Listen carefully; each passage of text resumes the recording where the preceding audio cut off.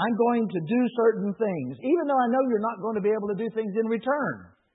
You're not going to ever be able to repay me for what all I'm doing by choosing your people. And so in chapter 1, verses 1 to 5, gives all these descriptions of Jacob and Esau, the brothers that we know the story about there, where technically God was supposed to be giving His blessing, number one, always to the eldest son. But in that particular story, we know the way the story goes was that gradually it changed. And God said, I'm doing something very, very special with you, Israel. Jacob and Israel, meaning that same similar term there, to say, I have chosen you, even as a younger son, to be my selected, my blessed. And I'm choosing to change culture. I am changing tradition. I'm changing history. I'm adjusting it for your benefit because I know the nature of Esau and his descendants, the Edomites.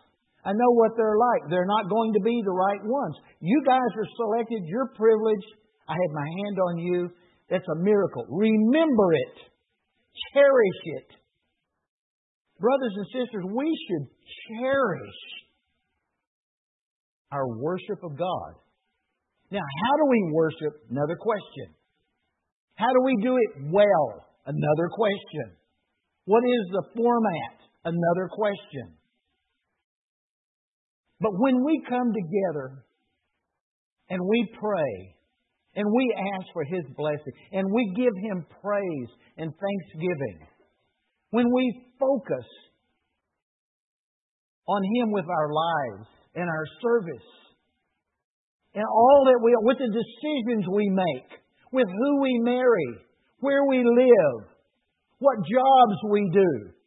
When we focus all of those things on the will of God before everything else, we are worshiping with our existence. We are worshiping with our lives. But when we don't do those things, we are not worshiping. And the call is to say the people of Israel had reached the point that somehow, even though this suzerainty covenant existed, and they understood in their head that God had selected them, and that He had limited Himself to focus on them in a very special way, somehow they had begun to treat it as if their relationship with God was just ordinary, was common, was no big thing.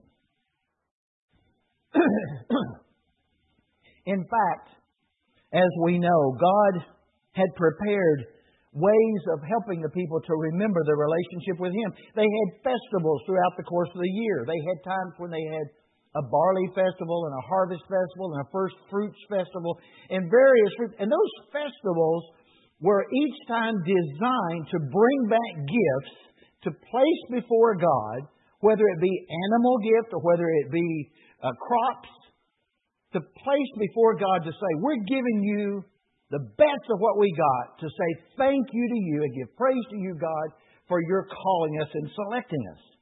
God had developed this kind of a relationship with them. It sounds very, very interesting because it's obvious that the symbolism and the remembrance issues within people were the goal. That was the goal, was to have people, when they brought the gifts before God, to remember He is worthy. We just sang songs like this. He is worthy. I'm returning to say thank you, God.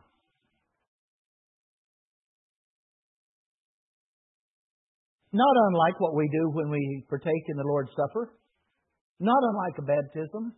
You know and I know when a person is baptized, the water's not magical water. That is a symbol of what God has done to cleanse us and give us a new beginning. But it's a powerful symbol. It's a symbol of remembrance of what God has done for us. When we eat the little piece of bread and drink the juice here at the Lord's Supper time, there's nothing magical occurring, but it is a time to remind us that the Lord gave all He had for us. He died on a cross for us. He was resurrected for us. So symbolism and remembrance has always been part of God's relationship with man. And in this particular Scripture, it's reminded through the various harvest festivals that they had. I guess in a sense it reminds me of something like Thanksgiving. I've always struggled with the fact that Thanksgiving should always begin with God. And yet as time has gone on, I've watched more and more things in our secular society move us towards saying, well, thank you for a good harvest. We're very thankful for a good harvest, but we don't know who to thank. In fact, the intent of Thanksgiving back in history was always thankful. Thank you for the guidance and care of the being above who reached down and cared for us. When the Israelites came together to worship, it was not to do God a favor.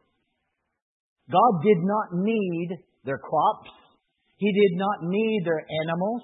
He did not need any of the foods that were brought before Him. But these were ways of communicating that people were willing to give their best. I don't know if you ever feel that you have to work God and church into your schedule on a given Sunday. But some people do feel that way. These people had reached a point, the people of Israel, to where worship had become a drudgery. It was difficult. It was exhausting. It required effort. The only real request that God had for the people of Israel was that they gave their best, their first. Not a lot, but at least give that which was unblemished. That was the most high quality of what you've got. To say, God, you deserve everything, but we're going to give you back this much, and it's still the best we've got.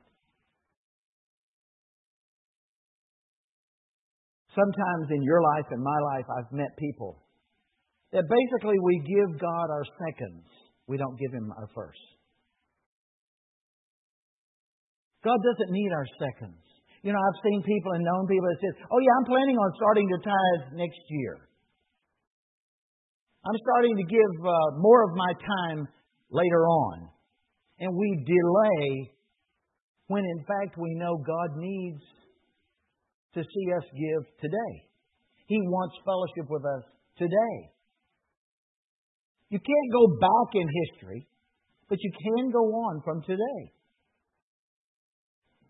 The people of Israel had good and faithful days toward God, but they also had some bad days. You know, if you remember, Moses went to get the Ten Commandments. Coming back, he found what? Worshipping of an idol. We look at Solomon, we think, oh, what a great man of wisdom. What do we find later on in his life? He married many, many women, and they worshipped other idols, or worshipped idols. People of Israel had seen good and bad. They had floated from being very, very strong in their commitment to God to being very, very weak in their commitment to God. The thing I'm saying to you, brothers and sisters, is we have the same danger in our lives. Lest any of us ever become too complacent, too secure, thinking, I'm beyond that. I will say to you, you're not. These were people who knew they were chosen, and still, they had their bad days. Last week, I had a friend come to visit, two friends from Los Angeles. Henry and another Henry. Everywhere I go, it seems like I run into another Henry. Sorry, Henry Lou and Henry Joe and all you guys. But Henry Pullen, a friend of mine from Los Angeles, Manor Baptist Church of Los Angeles, he and his wife Faye came to visit. And we had a very good fellowship. But Faye on Wednesday night in the prayer meeting downstairs shared some of her concerns about our society today and listed some of the very difficult issues that have hit society today, dealing with things such as abortion, euthanasia, homosexuality, transsexual agenda, various other things like that, and asking a very hard question, which is, what's the church going to do about it? Well, I'm not sure the church can automatically step in and say, now we have the answer, or we're going to control anything. But certainly you and I, on an individual basis, need to be sure we have at least asked ourselves, maybe you want to use the word theologically, but ask ourselves, in our relationship with God, what is my stance? What do I believe to be right and wrong? And is it based on the Bible? We all need to go ahead and deal with those issues. Not easy issues, but we've got to deal with them. What would God have the church to do when we know that issues exist? Ignoring or denying such issues is not dealing with the issue. As we look today on in the Scripture, like I said, verses 1 to 5 are sort of a slow step in to remind the people of Israel, God cares about you. Your relationship with God is important. You are chosen, you're selected. He wants to reach into your lives and direct your lives. But then in verses 6 onward, he begins to deal with Scripture a little bit more difficult, in a more difficult way. Malachi moves into some thought-provoking questions that he knows will be tougher. If I am a father, where is my honor? If I am the Lord, where is my respect? In other words, I don't want to hear any more talk. I want to know where the beef is. I know that I should deserve some kind of relationship with you. But what kind of relationship have you given me? I am insulted. And God goes on to say, basically challenging them, that they have despised Him. He accused the priest, this is Malachi writing, he accused the priest and the people of playing games with God. They used the terminology of Lord and Father, but their words were empty. They had cheapened the relationship with God. He was challenging the Israelites to be better than those who worshipped idols and only sought to manipulate those images for their own profit. He was saying that God is never to be mocked. He is never to be treated as something that you just handle when you want to or it's convenient. For us today, we too must be very careful not to just go through the motions of worship, service, giving our tithe or our time, talking the Jesus talk even, when our motives are impure or self-centered. Coming to church and sitting in a pew does not necessarily reflect that our heart is having fellowship with God.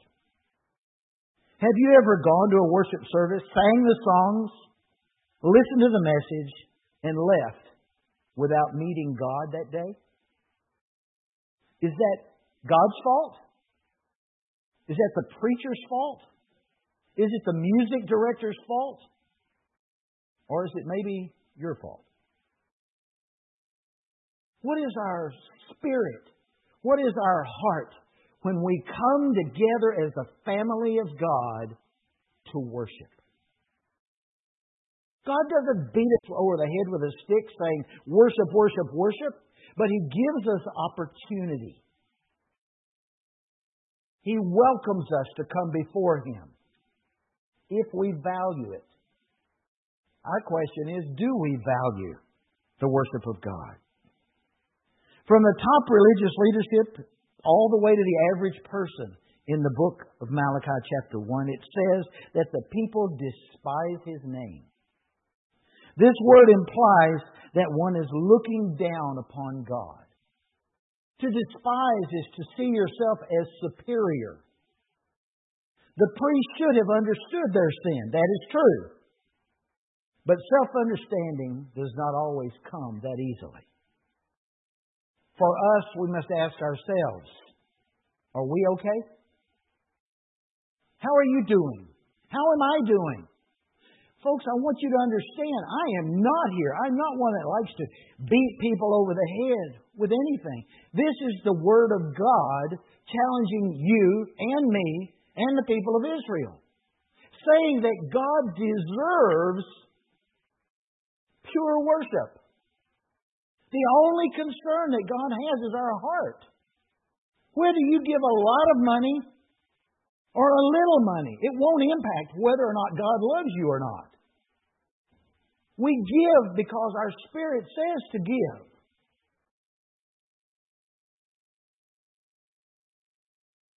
The altar was a place of sacrifice, and it symbolized their returning to God. They didn't provide good food because God was needing something.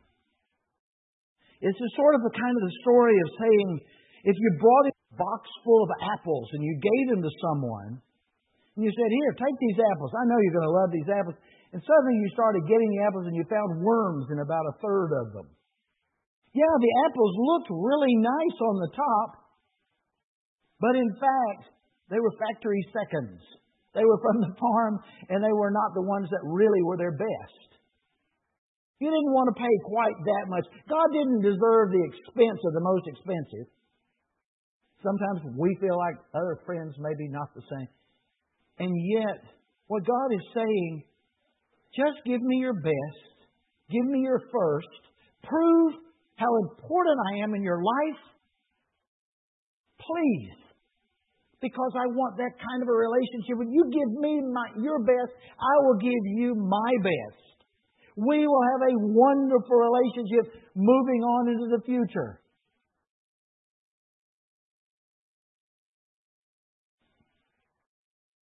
There's a song that I love to hear, but it always has challenged me. The song says, give of your best to the Master. Give of the strength of your youth. And then eventually it says, join in the battle for truth. Give of the best to the Master. Give of the strength of your youth. I always found that one interesting, because I kept saying to myself, in most of the Chinese churches that I've worked with in Asia, see, I can keep us safe over here because we're in Canada. In Asia, it was sort of, give of your best to the Master, give only when you get old. Wait until you've saved up and gotten yourself totally secure and comfortable, got everything in line, life is good, things are going well, then give your extra. Whatever extra you've got to God. That is what Malachi is screaming to the people of Israel and saying, that's what you've done with God. You've given Him whatever extra you had. You gave Him the apples with the worms in it. You knew you could have gone when you were young. You knew you could have given your time when you had your energy and your strength. But your values had been corrupted by the world in which we live. Your values had become just like everybody else's. Brothers and sisters, you and I are a strange breed if you're a follower of Jesus. And it's okay to be strange. Now, I would say that because I am strange. The point is, for us as Christians, our values are not the values of this world. And that's good. That's fine. But it's challenging. It's sometimes uncomfortable. It sometimes brings conflict. It sometimes requires we are strong and confident and willing to stand up, even at the price of criticism. All of these things Malachi understood as he challenged and said, you're bringing the wrong kind of gifts to God. Malachi knew the hearts of the people. He said, I know you'd ask where you have actually defiled God. I know that's your nature. So you're going to say, how did I do it? The fact he then pointed to was the fact that the people didn't seem to care if their gifts were their best or their worst, or their freshest, or their newest. Malachi had shared, offer your gifts and sacrifice to your governor. Give it a try. Try to show it to the secular society in which we live and give them just your extra givings and see what will happen. Give it a try. And yet, you dare to do it to God. You know the world won't accept it. If you go in and you know that you owe a certain amount of money in taxes, and you say, well, tell you what, I'm going to give you this much instead. Would that be okay? You know that our society is going to say, no, that's not okay. And yet we do it to God. Malachi says, the way that we treat God with our gifts reflects our spiritual hunger to walk with Him. God wants to give us His best. He expects the same from us. I know that for me, we've given tithes and time over the years when it wasn't convenient. Times when it would be much better to wait a few months and try to catch up on giving. But when I knew that His service was so important and that His expectation was our first fruits, I had to remind myself that it was not about my comfort or my convenience that I gave my gifts. I gave because I wanted to have fellowship with my Lord. When we make decisions about our life, direction, our work, how we're going to relate to people, what our future dreams are, is the will of God always the first thing we consider? Malachi pulled out all the stops when he said, close the doors for worship that was inappropriate is not of value.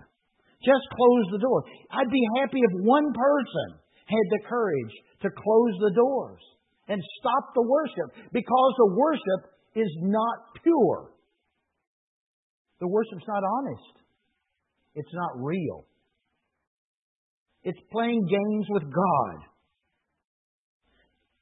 For me, I read that and all I could think about is, if God truly walked in the back door of any of our worship services, not just VCBC, but churches around the nation, how often would He walk in and say, wow, this is what I've been looking for. People who really had communication with me. Their focus is worshiping and us being together in service to Him, no matter what road it takes them on. Or how many times would the back door open and what we would find is He might very well turn around and just walk away. Verse 11, we have predictions of Gentile faith. Because here we begin to see, again, a description, a comparison that's going on between the two. Again, the message is to people who were the chosen ones. A message was to those who God assumed would follow Him. The message, again, in that sense, would be to people like us. It's very much a message to say, if you won't follow purely, completely, serving with all you are, giving gifts that are motivated from the clarity of your pure heart, I'll find somebody else. God is saying, there are others out there. There are other people out there. This was really a frightening message to the people of Israel because, see, they were very, very self-secure. They thought, well, God's already selected us, chosen, everything's okay. But God is saying, yes, I have promised I will hang in there with you. I'll go through thick and thin, but there is going to be a day when I'm going to recognize that the Gentiles are more faithful than you. And I will bless them for their faithfulness. Now you have to understand that was pretty radical for their day, because blessing those outside of the Jewish faith was seen as very, very extreme. In chapter 1, verses 12 to 14, there is a danger mentioned that is very frightening. The danger is that we would ever become like the people of Israel in seeing our worship as wearisome, painful, exhausting. Boring, just beyond belief. You know, if our worship gets so bad that you're dissatisfied, don't run away trying to find the most ideal place that emotionally you can be fulfilled. Find a way in here for us to make adjustments. But make sure it's still based on biblical focus. God has got to be at the center of whatever we do. There's nothing wrong with having dancing. There's nothing wrong with having music. There's nothing wrong with having drama as ways to give praise to our Creator God. Welcome, welcome. Let us try. But let us always remember that our motivation is to give praise to Him, to serve Him, to seek His direction for our lives. Malachi tried to remind the people that worship was to be holy, not profane, not ordinary or routine. Endurance was not the goal, to say I sat through another worship time. Worship is praise, Scripture, thanksgiving, song, dance, drama, symbolism, and many other things. They lived out to the rule of expectation. The priests of their day led their people to fulfill the regulations of worship. But the Spirit was not there. They also taught and modeled for the people. Giving that apple with the worm is perfectly acceptable. Brothers and sisters, if you believe our church is ever giving an apple with a worm to our Father in worship, we're sinning if we don't do something about it. We have responsibility as a family to not give apples with worms. Worship is to give the very best of what we have. It doesn't mean it has to be perfect. It doesn't mean it's always entertaining or it's exciting. But it does have to be from the depths of our heart, from our being. The Lord asked through the prophet, when you bring injured, crippled, and diseased animals to offer them as sacrifices, should I accept them? What an insult. Then it goes on. It says, cursed is the deceiver who has in his flock an acceptable male and offers God a blemished thing, removing the blessing of God. You know, each week we as a body of Christians gather together. Very often at the end of the service, someone will get up and we will have a prayer praying for God's blessing on our lives. Perfectly reasonable request as we ask God to bless us and give us direction. The blessing is not about magic words, specific vocabulary, saying it in a certain way, but a blessing is about asking it to come from God, not from man. We don't want to be cursed. We want to receive the blessing. Asking God's blessing is a good thing. But we need to be certain that we somewhat are doing everything we can to worship correctly and that we, in a sense, have some level of deserving attitude to receive that blessing. When I look at the people of Israel, I understand their pain as they heard the message from Malachi. I understand their frustration, feeling that Malachi as a prophet was, if you will, judging them a bit. But at the same time, I hope that their hearts were touched with the reality that God was still giving them some level of opportunity to change. Through Malachi's word, he challenged them and asked them and told them that he understood who they were and knew there was a need for something to be adjusted. Let us pray at this time for ourselves. Father God, we come before you recognizing that we are but sinners. Father, we recognize that we can fall into the exact same trap that the people of Israel did. We realize that if we're not careful, we will present gifts and offerings and attitudes before you in the name of worship that you know full well are inappropriate. Father, I would ask that down in our hearts, each and every week, each and every day, that we would have a spirit of humility and service. That we would appreciate your love, and that we would truly be bold as we seek to grow and mature and study your Word and be with other Christians that would help us to be the kind of salt and light in the world in which we live that would be something you would appreciate and that you would bless. Father, we thank you for hearing our prayer in Jesus' name.